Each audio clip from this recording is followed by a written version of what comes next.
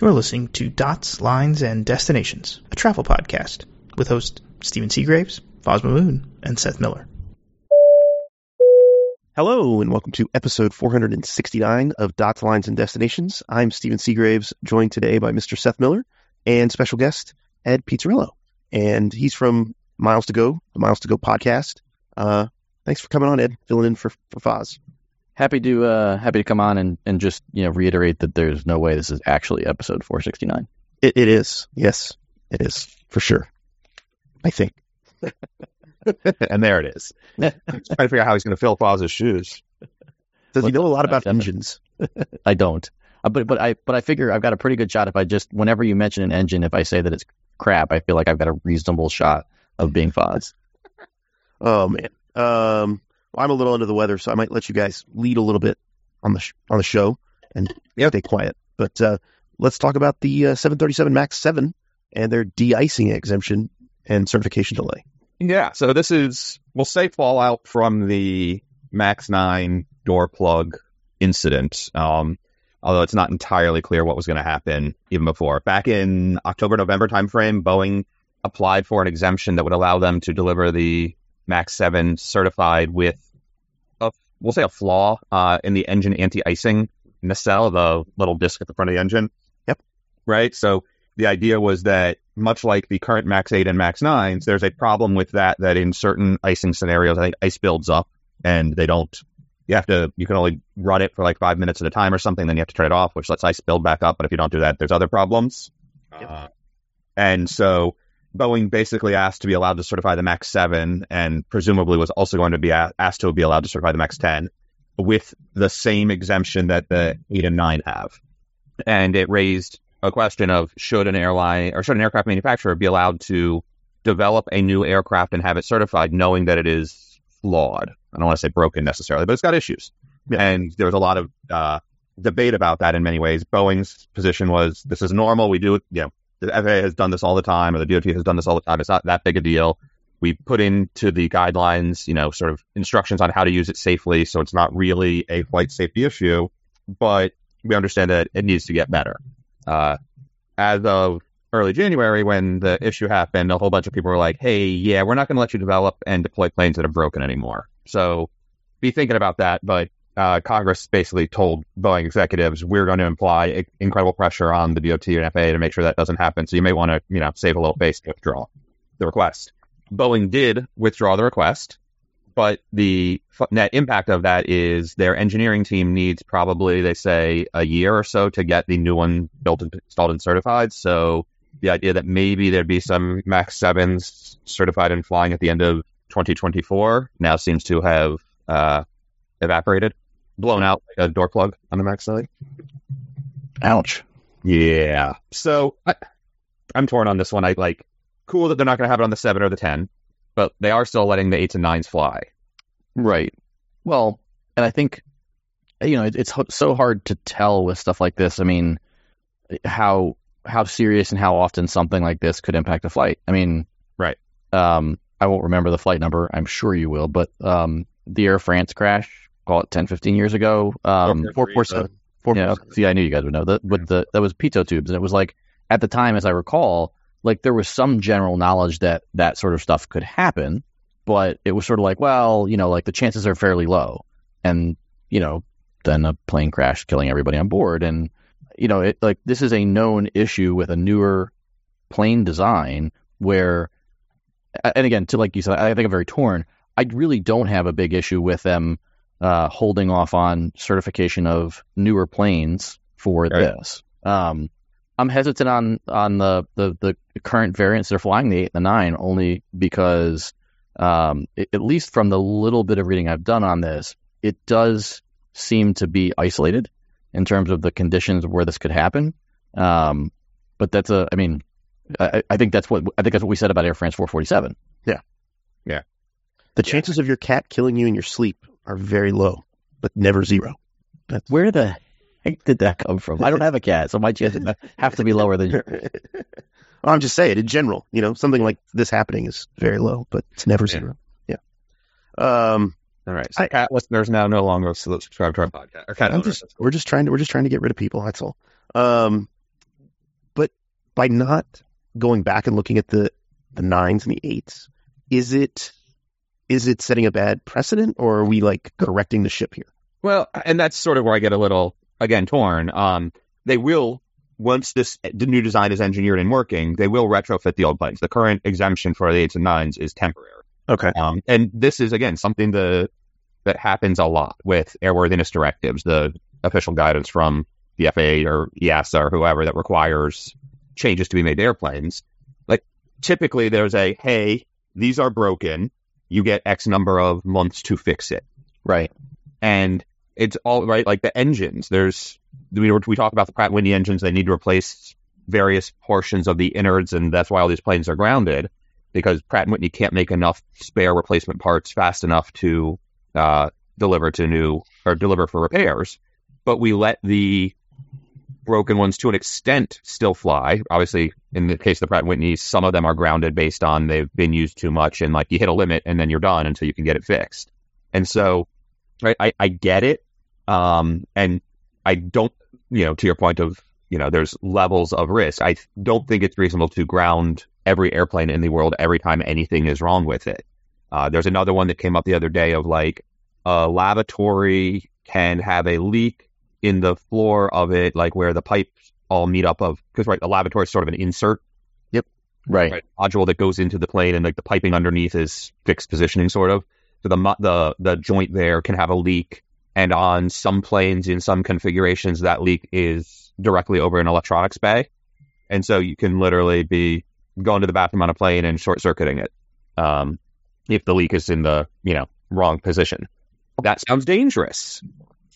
But they're also like, and the DOT just came out with this final airworthiness directive on this. They're not grounding every plane because of that, but they are saying, hey, check them all. And I give them credit to DOT in this case. Some airlines were like, oh, we don't have bathrooms at all the locations that are a problem. We only have them at some locations, so we shouldn't have to do this as quickly. And that our DOT was like, nope, you got to do it. So I feel like the DOT is maybe getting a little more aggressive on some of this stuff, but there's a longstanding tradition of it's okay because it's not an immediate planes are going to fall out of the sky situation all the time. So I don't know. I'm not entirely. I'm not against. I don't think you have to ground the entire fleet every time anything happens, as long as you can demonstrate that likelihood of risk and ability to recover are sufficient in the right directions. But it's a delicate balancing act, to say the least.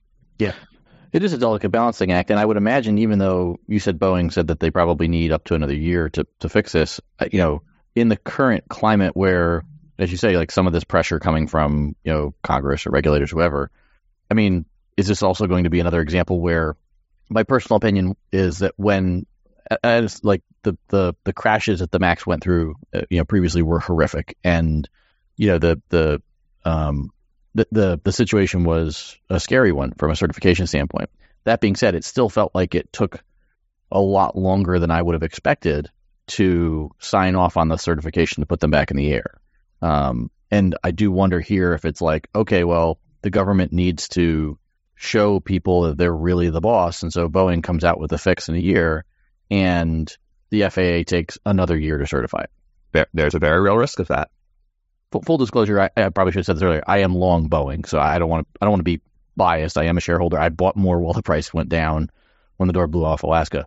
But I think, just like we talked about, Seth, when you were on my show a couple weeks ago, how long it took for the DOJ to come out against the JetBlue Spirit merger. Like, it's just so hard for these companies to function when the regulators take forever to give them replies. Yeah, and speaking of that, just as a quick aside, the appeal date has been set for the hearing. It's in June, so they got to wait another 4 months. They were busy between now and then? The courts were not willing to expedite it further. Spring break. Do they know that these airlines don't have a lot of money? Just wondering, asking for a friend. No, because, anyway, the ruling did address that at one point, but in a silly way. So yeah, we understand you might go broke, but you still have to wait. And by the way, we often allow companies going broke to be bought out by a competitor because we like keeping the capacity in the market, but not in this case. Yeah, super weird one. Anyway, Santa Rosa base for Avelo. This is a change. So Avelo, smaller startup airline, flies 737s in secondary markets around the country. couple of things about them came up in the past week. One, they've established a full year of service at Wilmington, Delaware. Gotta get that one. I gotta get that line. I have some opportunities for you. Oh, wait. Okay, it was just I one. remember Ed bailed on me for the inaugurals on those flights a year ago, so I felt compelled to bring it up today. It was one flight. It was one flight that I bailed. Right, the one with me. But you said flights, you plural. Like, if we're going to talk about my malfeasance, at least let's be accurate at the number of times of malfeasance. Okay. There's a subway ride, too. I count that. Silver. It was my first ride on the Silver Line also. Anyway, that's pretty cool. Their numbers seem pretty good on that. They said they're averaging about 135 passengers per flight on those flights, which based on their aircraft size is decent. I don't know what yields are, but good for them. But the other interesting thing they came up with is they've got a base 2 planes in Santa Rosa now, which is Bay Area, wine country, Sonoma County, Charles M. Schultz Airport. A lot of Snoopy floating around. It's pretty cool. Yep. What I found interesting about the announcement is usually when a base is established, there's a plan for route expansion that comes with it. And in this case, the release does not mention routes. It only mentions, or it doesn't mention new routes. They currently serve 4 routes, Redmond, Oregon, Las Vegas, Burbank, and Palm Springs. And Burbank is 6 days a week, Palm Springs is 4, Las Vegas is 4, and Redmond is twice. So it's hard to see why they really need a base there if that's their plan. I would assume that they're going to increase capacity, but not having that as part of the announcement was a little surprising to me. I thought I thought at one point somebody else had tried to base out of Santa Rosa. I remember United used to fly it, but I thought somebody else was trying to base out of that area. Not AHA, but yeah, the only other one I could think that might have tried like that, something like that would have been Horizon. I knew flew through there because that's how I got that dot the first time. Was I flew LA to Santa Rosa to Portland. Yeah, I mean, Alaska Horizon has Burbank, Los Angeles, Orange County, Portland, San Diego, and SeaTac. Yeah. So, but I don't know about a base. But either way, good luck to them. I hope they were able to grow it. The airport just built a brand new terminal, or expanded and renovated. When I passed through last time, it was like a tent that wasn't very nice. It was pretty good for temporary, but it wasn't. And I will say, the tent actually was better than the first time I went through when it was basically a trailer. So I enjoyed my vending machine snacks. So yeah, I mean, we were there at the same time. I think you were on an earlier flight out than me. So you had the tent also, right? Yep. Yeah, it was a giant tent. I think Santa Rosa is interesting to me because there's definitely a lot of wealth up there in wine country, but a lot of those folks have private planes, and so you've also got a fairly heavy Hispanic population. A lot of the workers in the vineyards and the wineries are Hispanic, and so I could definitely see the need for, say, like a Southern California route. If they've got family elsewhere in California, I don't think that demographic is going to Palm Springs. So I don't know if there's enough people to support some of these routes, but I mean, there's certainly the people up there. It's sort of like if you have enough money to have discretionary travel and you live in Santa Rosa, you probably have access to your own plane too. Yeah. Yeah. I mean, I will say when we did the trip, and this is 4 years ago, Stephen, 3 years ago we did it, like late 21. It was 21 or 20. I don't remember. I think it was 21. I think. Yeah. So it was we did it at sort of post Dork Fest. A few of us went up wine tasting for the day. And on my flight back, I was sitting next to, or in the vicinity of a bunch of people who were talking and various this and that. And it was like people who were going to visit kids who were in college for the weekend. And like other interesting things like that, like parents going down to visit because it was cheap and easy, and stuff like that. So there was an interesting mix of people headed back down to Burbank for sure. Yeah. Anyway, hopefully they get some growth there. Hopefully they add some new routes. It'll be interesting to see how much that is inbound for Santa Rosa, originating in Santa Rosa versus outbound tourism is the other question. Yeah, there's definitely going to be inbound tourism for sure. It's a great jumping off spot for the wine valleys. And those folks will have money to pay to fly in on whoever, but it's another dot I'm jealous of both of you on. Yeah. Hey, you can come get Salem, Ed. Salem, Oregon. I'm trying to think if I have Salem. I have. There's no way you have it because it hasn't had commercial service till Avello showed up. Okay, well then I don't. I flew into something other than Portland at one point. Unless you got it on your Gulfstream or something, On my Gulfstream, like I've got one sitting somewhere. I think one Gulfstream ride, all of a sudden I have a Gulfstream. Yep. Yeah, that's usually how it works. Actually, you do something and you've done it. Yeah, exactly. Austrian is going to start flying to Boston, so I'm super keen on that. Okay. Yeah. On their old ass 763s, which I could be annoyed about, except in coach, it's still probably the best option to have crossing the Atlantic. Yep. Starting in July. What's that? Vienna's not the worst airport. Vienna's not the worst airport to connect it. No, it's not too bad. And it's actually pretty convenient to downtown. Nice train options. Yep. I have a buddy there who I should visit more often, so that's great. The schedule's interesting. It starts in July, so missing the first half of the sort of summer rush, which Yeah. because I need to go across the Atlantic earlier in the year, and I won't be able to use this. But daily service except Thursday, and Tuesdays are only every other week. That's weird. And I just want to meet the person who decided, like, did the math and like, yeah, this is the right schedule to pick. This is like Viennese culture to a T. Yeah. We're open every day except when the moon is high. Yeah. It's a very interesting schedule. The every other week on Tuesdays thing is weird. I'm also surprised Tuesday needs service more than Thursday. I wonder where they're rotating the plane from. Yeah, because you're right. Because, like, what are they using it every other Tuesday for? Yeah. I can try to see if I got details on where else they're flying their 76s in July. I'll pull that up while we're talking here. But I'm excited for it. Getting to go to Europe more, just what I need. We'll have to see what award space shows up. That's actually the real question. Yeah, the only thing I didn't love about this, assuming I saw the right flight times, is it leaves, it's something like 5 o'clock, right? It's a 5:30 p.m. out of Boston, and it's a 10:20 a.m. out of Vienna, so it's early both ways. Yeah, I mean, Is that land in Vienna then? like 6 a.m., 7 a.m.? God. Yeah, right. Well, I mean, you're like, and that's, if I do the math, it's probably, an 8-hour flight? It's longer than you'd think. It's like 9, I think, but hang on, I'm pulling it back up. Lands at 7:25 a.m. Leaves 5:10, lands 7:25. And in the summer, it's going to land early, guaranteed.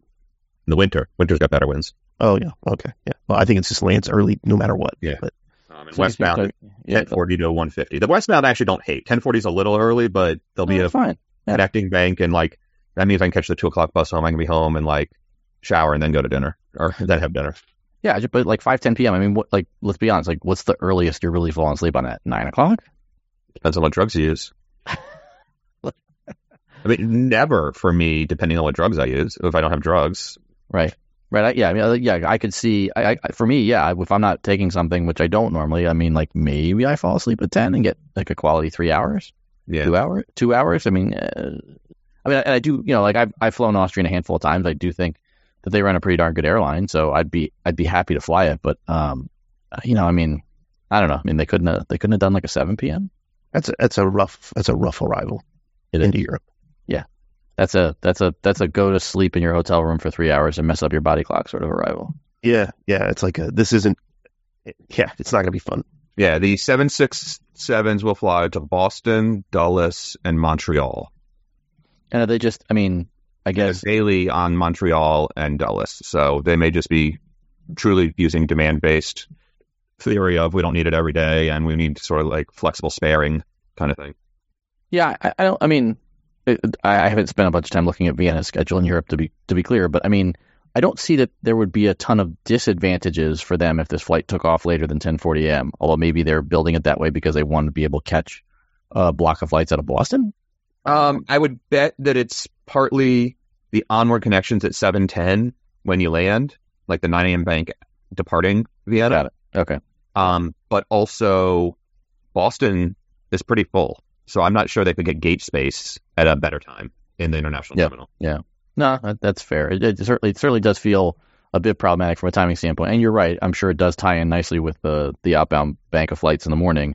I would imagine a 10:40 a.m. departure doesn't allow for a lot of arrivals in from other cities that Vienna services. Basically, only where Austrian has a RON, where a plane sits at the destination overnight. Right. So there would be some of those. I don't know where they are, but there'll be some.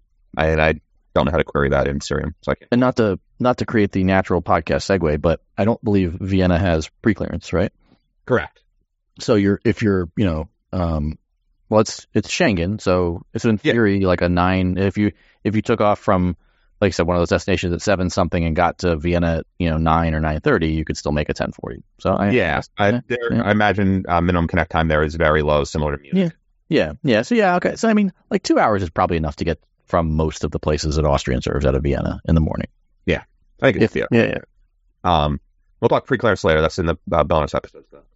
Okay, so bad podcaster segue. Good. Yeah, it's okay. I changed the sequence around after I gave you the list. Bad podcast. I think the weirdest thing is it starts in July. Like they're missing all of that early summer rush. That's strange. But anyway. Yeah. DFW, long haul, getting a bunch of new flights, or a few new flights. Americans added 3 new long-haul destinations for the coming year, later this year. Brisbane, Rio, which I was surprised didn't exist yet, and Kona. Huh, I didn't realize Rio didn't exist either. Yeah.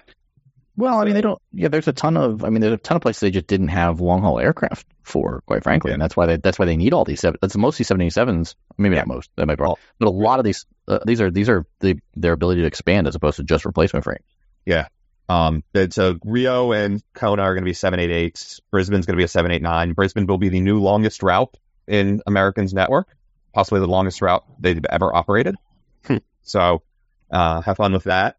There's an interesting bit Ned Russell shared from his prior conversations with DFW authorities, not American, but actually the airport authorities, about because Qantas used to have the 380 into Sydney from Dallas, and they wanted, and as they returned, as things are ramping back up, they're only bringing the 789 to Sydney, and the question comes, would you, for the airport, would you prefer the 380 or these smaller planes, but more direct flights? And apparently the airport says long fin is better than big fat. Do you guys, I mean, I know Sea-Crew isn't nearly as updated as it used to be. Do you guys consider Aerolopa to be fairly accurate for CMAPs? Yeah. So Aerolopa says the 788 is 20 seats in J, 28 in premium economy, and then 186 in coach. So I'm just thinking about that for Kona. Like I know Hawaii is like unlimited demand, but only premium seats a day into Kona seems like a good route to stock for award inventory. Yeah, and we talked a little bit last week with regard to Haneda stuff, or maybe on our episode, but not on the one I did with you, Ed, about Hawaiian basically saying Japanese demand is down because they can't afford to come anymore. So demand is limited, but not entirely. Right, and I don't know. I mean, is it? I should know this, but I don't think their 788 is like an international premium economy, is it? Like a I guess it's 232. So okay, it's a real premium economy. It's not just centralized. Right. So then when you add that in, it's like from a pricing standpoint, I would imagine that. So now you're talking about filling 48 premium seats on that plane. Yeah. Oof. That it would surprise me if they were able to fill that with paying customers on an ongoing basis. Like if you told me that, because I mean I think there are a bunch of people. Because you're talking Dallas to Kona's, 7 hours, 7.5. Yeah, sure. Ish. Yeah. I mean, going there, they're probably going to be daytime flights, so like less need for the lie flat for people who are willing to pay a premium. Is it a red eye back? Probably. I haven't double checked, but yeah. Just maybe it's just because this is all they have, but that feels like a plane that's going to be underutilized on that route. Yeah, but they don't fly anywhere else, Ed.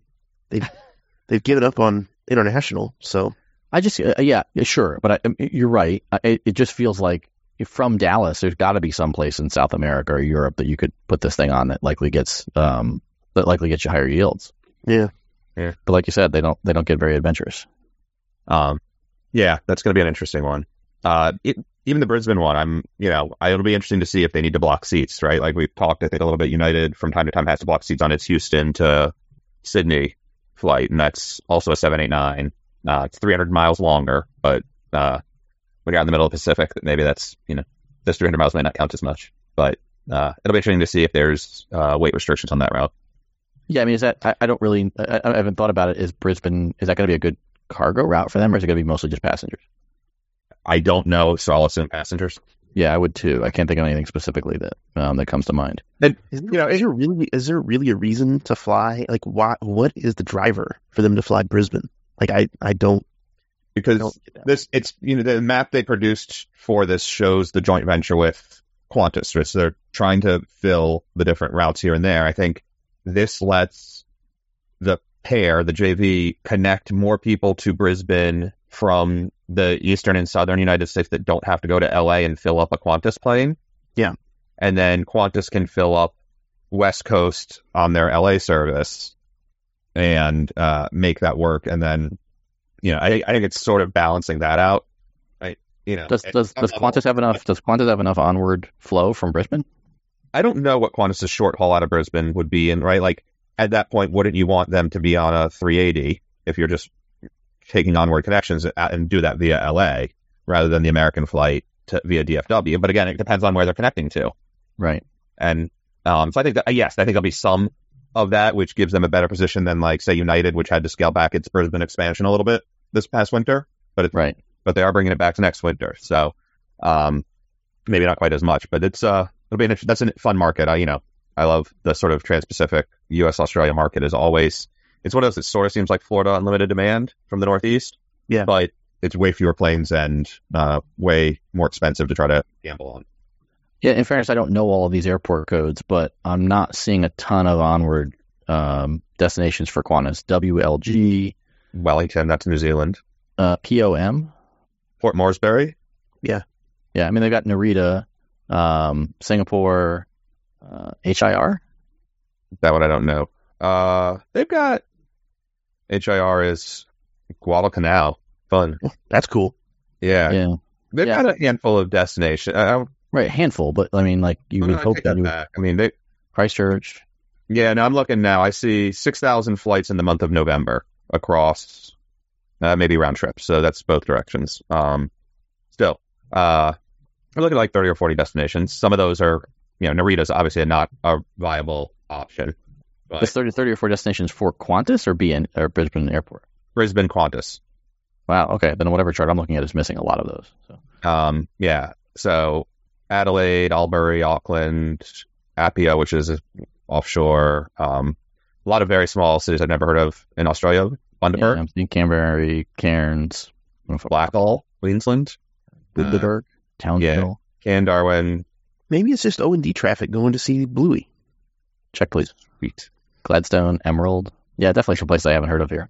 Yeah, So, I mean, I was thinking it. Yeah. But I guess, I mean, yeah, and I understand that, but I don't know. Yeah, it just feels like if you were going to do this, why not do it to Sydney to fortify that? I would imagine that there's more demand onward from Sydney than there is from Brisbane. Yeah, 30 destinations are served in the month of November. I just randomly picked as domestic options from Brisbane on Qantas. Yeah, I see what you're saying about Sydney, Ed. I think though this comes back to that the thing I was mentioning before is part of it will be onward connections, but part of it will be smaller planes that are better total trip cost, and they can get more people direct where they're going, and they get to brag about having more destinations, and it sort of balances out the JV a little bit. Yeah, it's funny because I have a coworker has an Australian wife, and they were going home to visit family, and the only seats they could find were to Melbourne, and then they had to go to northern Australia, northeastern Australia. So for them, it was like really out of the way. But just interesting things like that. Australian geography is weird. Yeah, it's a big country. It is. Yeah. Frontier Airlines wants more business passengers. When you say more business passengers, Any? I think that's a better word. I think you should say they want business passengers. Yes. So I think, and then you raise a good point here about a distinction we could draw between them and Spirit that I think we've talked a little bit about before, which is when they go into markets, Frontier has a habit of going in less than weekly frequencies, more, not haphazard, but intermittent schedules, very much focused on demand fluctuations that happen sort of with spring break or ski season or things like that. Spirit had historically tried to get itself into business markets, and admittedly is losing money doing it, but like multiple times a day for some routes out of DFW or Detroit kind of thing, attacking other airline hubs and trying to pick up some very cost-conscious business travelers, but with a schedule that actually lets you have business travel. Now, go ahead. No, good. As I say, and now Frontier has added a new option to try to appeal even further to that market, which is what they're calling biz fares, which is a fare bundle package that they have similar to whatever their other packages are. They have cute names for them, but this one actually includes flexibility on the ticket, plus a preferred seat and a carry-on bag. Everything your low budget business traveler needs. Well, and it's also only available through a GDS, through a through a travel agency, not via Expedia or elsewhere. Or on their direct website. I think they have you can apply to be a small business and have a direct sales sort of portal on their website. Yeah, I believe you. I think a couple of things. First off, I would say we discussed this on Miles to Go this past week. It hasn't dropped yet. This feels like they're selling Frontier 100K status for a flight based on the rough package you're talking about with fares that start at like $125, $130, something like that. Yeah. The things that puzzled me about this are, okay, like you're not making it available for somebody like me who's a small business owner and isn't going to necessarily go through an agency and probably isn't going to take the time to like set up my own account, unless you make it like disgustingly easy. And then in theory, like airline that needs business is looking for these customers has to understand to some degree that business customers are stickier than leisure if you service them in a reasonable way. So why not couple this with some sort of accelerated earning structure to get them to status quicker so you can try and make them a sticky customer? Does it come with 10 points per dollar? Which is the same as everybody else. Is it? I thought there was something they put in there about the earning rate that was supposed to be special, but I don't think, the way I looked at it, it did not look like it was a special earning rate. And so I just sort of was like, like that seemed like an easy ad.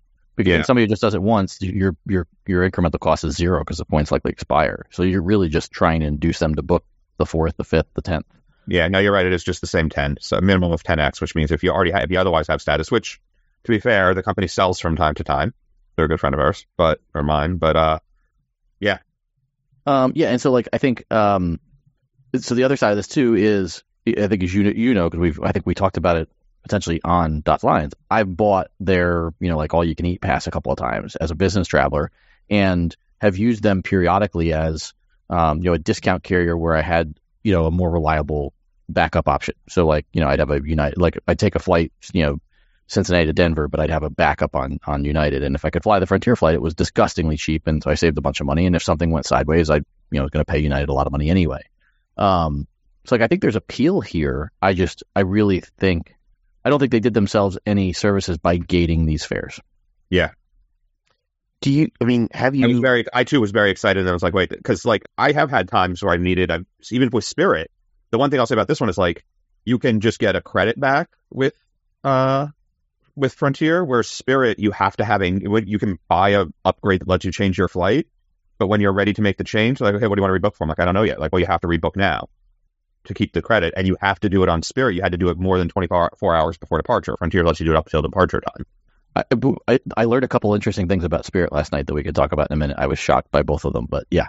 Go ahead. Yeah. So just little things like that. I was trying to use it. The schedule was vaguely convenient, and the price was certainly right, but the flexibility I needed, and even, JetBlue offers for an extra $100-ish, depending on the fare, you can get it flexible or refundable. Spirit sort of pretends to do that. I would have paid it because even with the extra 100, it was a better deal for my customer, but I couldn't. It wasn't right. And a good thing because the trip ended up canceling. But I tried. So, Steve, were you getting ready to say something about this? I was wondering, have you actually used the Frontier fares you've bought, Ed? I have not enough to make it quote unquote worth my while. I still think I didn't buy the most recent version for this year just because I think my travel patterns and their schedule for the places I need to go are not as conducive. But I think I got close. And I think I got close enough given, what I knew the potential risk level was. What would have pushed it over the edge would have been if I could have squeezed even one family flight, because then I get, bags and seats for 4 people. And that was sort of I kind of figured that was roughly what was going to be my, money maker on that was, okay, if the family goes to Orlando or some other sun destination and I get to use that for a family of 4, that value would easily eat up the cost. But, I used it a handful of times and it was fine. I think, I still struggle with the fact that they don't have Wi-Fi. Yeah. It's that's a tough nut to get over. I think for me, it's the weird schedules.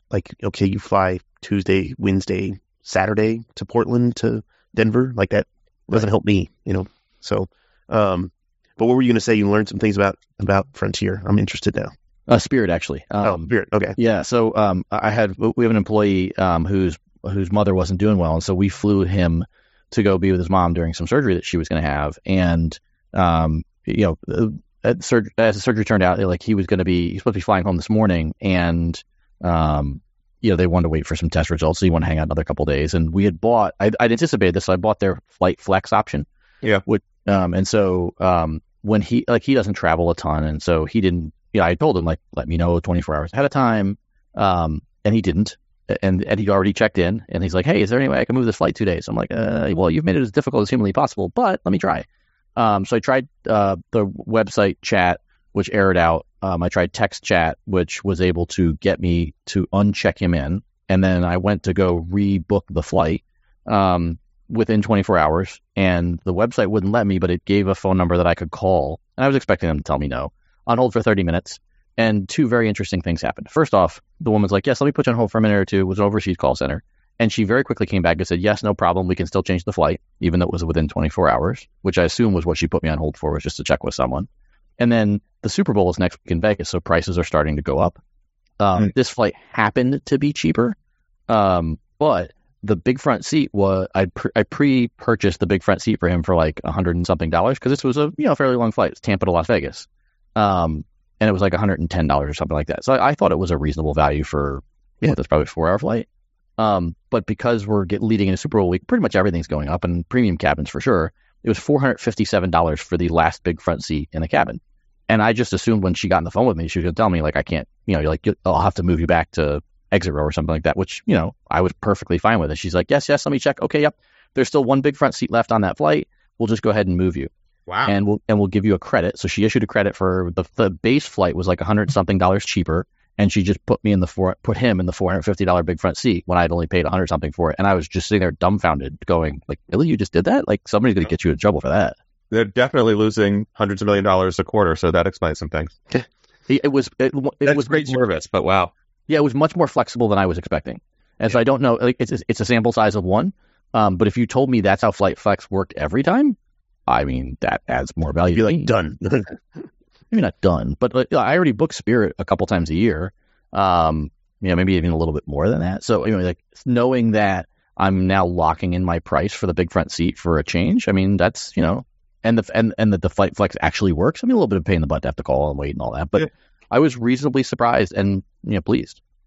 Good to know. I mean, like I said, I've used it before, and having to pick the new flight at the time of change was not a deal breaker, but pissed me off. And like, even with status, when you had the Flight Flex, like, you only got the one change and you couldn't buy it on your new one. Like, you couldn't, right? Which I understand, trying to avoid abuse, but like, I'll pay the $20 again to have the flexibility in the future, but they wouldn't let me. So anyway. It could have been something. It could have just been something in terms of her, non-mastery of the English language. But she did ask me. She said, "Do you have a flight picked out at this point or not?"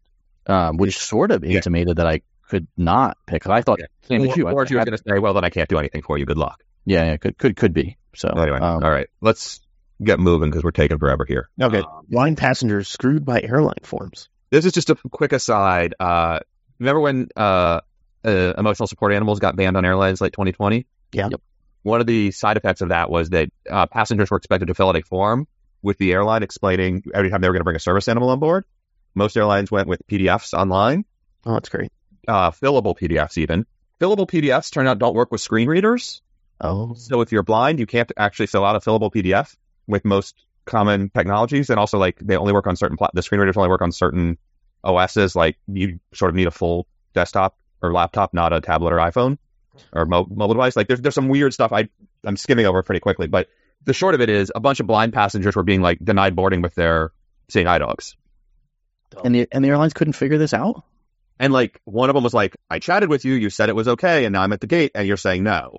And after fighting with an hour, got on board. One of them was denied boarding. Like, they came, not surprisingly, with the volume of how much this stuff happens, the National Federation for the Blind came up with a handful of people that have been screwed by this in real life, plus the implied number of blind people who you're disenfranchising who can't fly now because the risk of this, they're not willing to accept that. And so they're going to the DOT and asking for some sort of exemption that allows the form to either be not required if you show up obviously blind or something else. But I thought I hadn't thought about it as sort of the unintended consequences of fixing a big problem by sort of requiring certain things that no one fully thought through. So good times. Why can't you just have an phone agent fill it out for them? Yeah. I don't know. I like that they're like where people are. Call us. Well, I like that their exception is we where people are obviously blind. Okay, what? I don't know. I mean, I'm saying that one of the cases cited in the request had the term obviously blind in it. But anyway, yeah. All right. You'd think that these things should be easy, and yet airlines, man. Aeromexico is going to not start some routes that were previously announced this summer. Transborder routes. This is tied to, I think we talked last week about the Delta Aeromexico joint cooperation agreement being kiboshed by the feds because U.S. airlines are being screwed at the airport, Mexico City's main airport. Yep. So Delta has, of course, requested the opportunity to appeal this decision and asked for 4 weeks to write their appeal. And the U.S. Chamber of Commerce has supported their 4-week plan. No airlines objected to the 4 weeks. So they're going to get their 4 weeks, it seems, probably to write up really, this is good for everybody, even though competition at Mexico City, which was the main factor in whether you're going to approve us, got worse. We definitely should get to keep this. And then the government's going to take 6 months to read the 4-week review. Yeah. Ironically, it's a bunch of routes from Monterey that got canceled as a result. So that happened. And then Southwest announced new seats. Recaros. The Recaro My favorite. BL 3710, which is the mid-range Recaro economy class seat. 6-way headrest, or multi headrest. I'm not sure it has all 6 options, but it's got the wings that are flexible and whatnot. Tablet holder, PED holder in your seat back. USB-A and USB-C up at eye level. That's a positive. Yeah. USB-C is so clutch on those planes. Yeah. And one of the nice things is they also announced as part of this that they are going new overhead bins also. They are going to be retrofitting the overhead bins and power on the 737-800s, the older generation of 8s, and the Max 8s that were delivered without them so far. They're going to install power. Initially, the announcement was only for new planes, and they've decided to go back and install the power and the bins on those older planes. So that's a nice win, too. Yeah, and I'm not a fan of the Recaro seat. I mean, I think we've talked about it, but I think but when we were talking pre-show, Ed brought up a good point. Is there a good coach seat these days? Yeah, I mean, I think so. The only thing I would say, and more of my experience is on United than on any other airline. Typically, what I found with United's version is that once the pleather sort of breaks in a little bit, the seat is a bit more comfortable. They're very stiff when they're new. Yeah. I haven't flown American or Southwest or the others enough to know if they break in quite the same way because it's just a handful of flights on each airline per year. But on the United, it's like when you can start to see a little bit of wear on the seat, it really feels to me like they're more comfortable though. Yeah, and it's a tough one because you don't want them to wear out because then you have to replace them. Right. But you do need it to break in a little bit and the different layers of the material because there's a whole lot that goes in the engineering of those things. So it's all synthetic. Actually, I wonder if I get Matt on to talk about some of that stuff. I know the guy who makes the fabric or sells the fabric, the synthetic fabrics that makes these things. He's a reliable drinking buddy at trade shows. So I can see if I get him to talk about this some. So I flew on United. I don't know when we were coming back from Europe. So it's been a few weeks. Yeah. Domestically, and I had a plane with the old Recaro seats, the old ones, was it when the old Continental 739? No, the gray Airbus seats, the original, the really super thin ones. Oh, with the net on the bar. Yeah. And I was like, I thought they got rid of I thought they replaced all these seats. It was bizarre. I haven't seen one of those in a while. What type of plane was it? A 320, I think, or maybe a 319. Okay, so if it was a 319, this came up the other day. There are a handful of 319s with just the 2 rows of first class still flying. Was it a 2-row first class cabin? You remember? I don't remember. I could probably go and find out, but I don't remember. Yeah, they have them mostly isolated on route. So that's a plane that I see pretty typically if I have to route to Reno through San Francisco. They fly that a lot, like San Francisco Reno or Denver Reno, or those sorts of segment lengths where I guess maybe they don't feel like there's enough premium capacity into a place like Reno to fill more than 2 rows of first class. I don't see them a ton. It's usually if there's 3 Denver Renos a day or 4 Denver Renos a day, it's one of them. So there aren't many left in the fleet. Okay. Yeah. They were still existed as of a couple months ago. I caught one. Oh, I got to tell you, the phrase Denver Reno sounds really cool. Sorry. It's the only value I can add to that part of the conversation. Hey, you talk about me slowing things down. Anything else you guys want to talk about? No? We got JetBlue trying to jump up new revenue. A global rant guessing that's from Ed.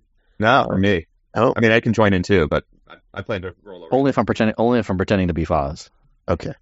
And then some pre-clearance news that Ed teased earlier, and that's all in the bonus topics. So if you're a Patreon subscriber, stick around for that. If not, thanks for listening and supporting the show, and we'll talk to you next time. Happy travels. See you later.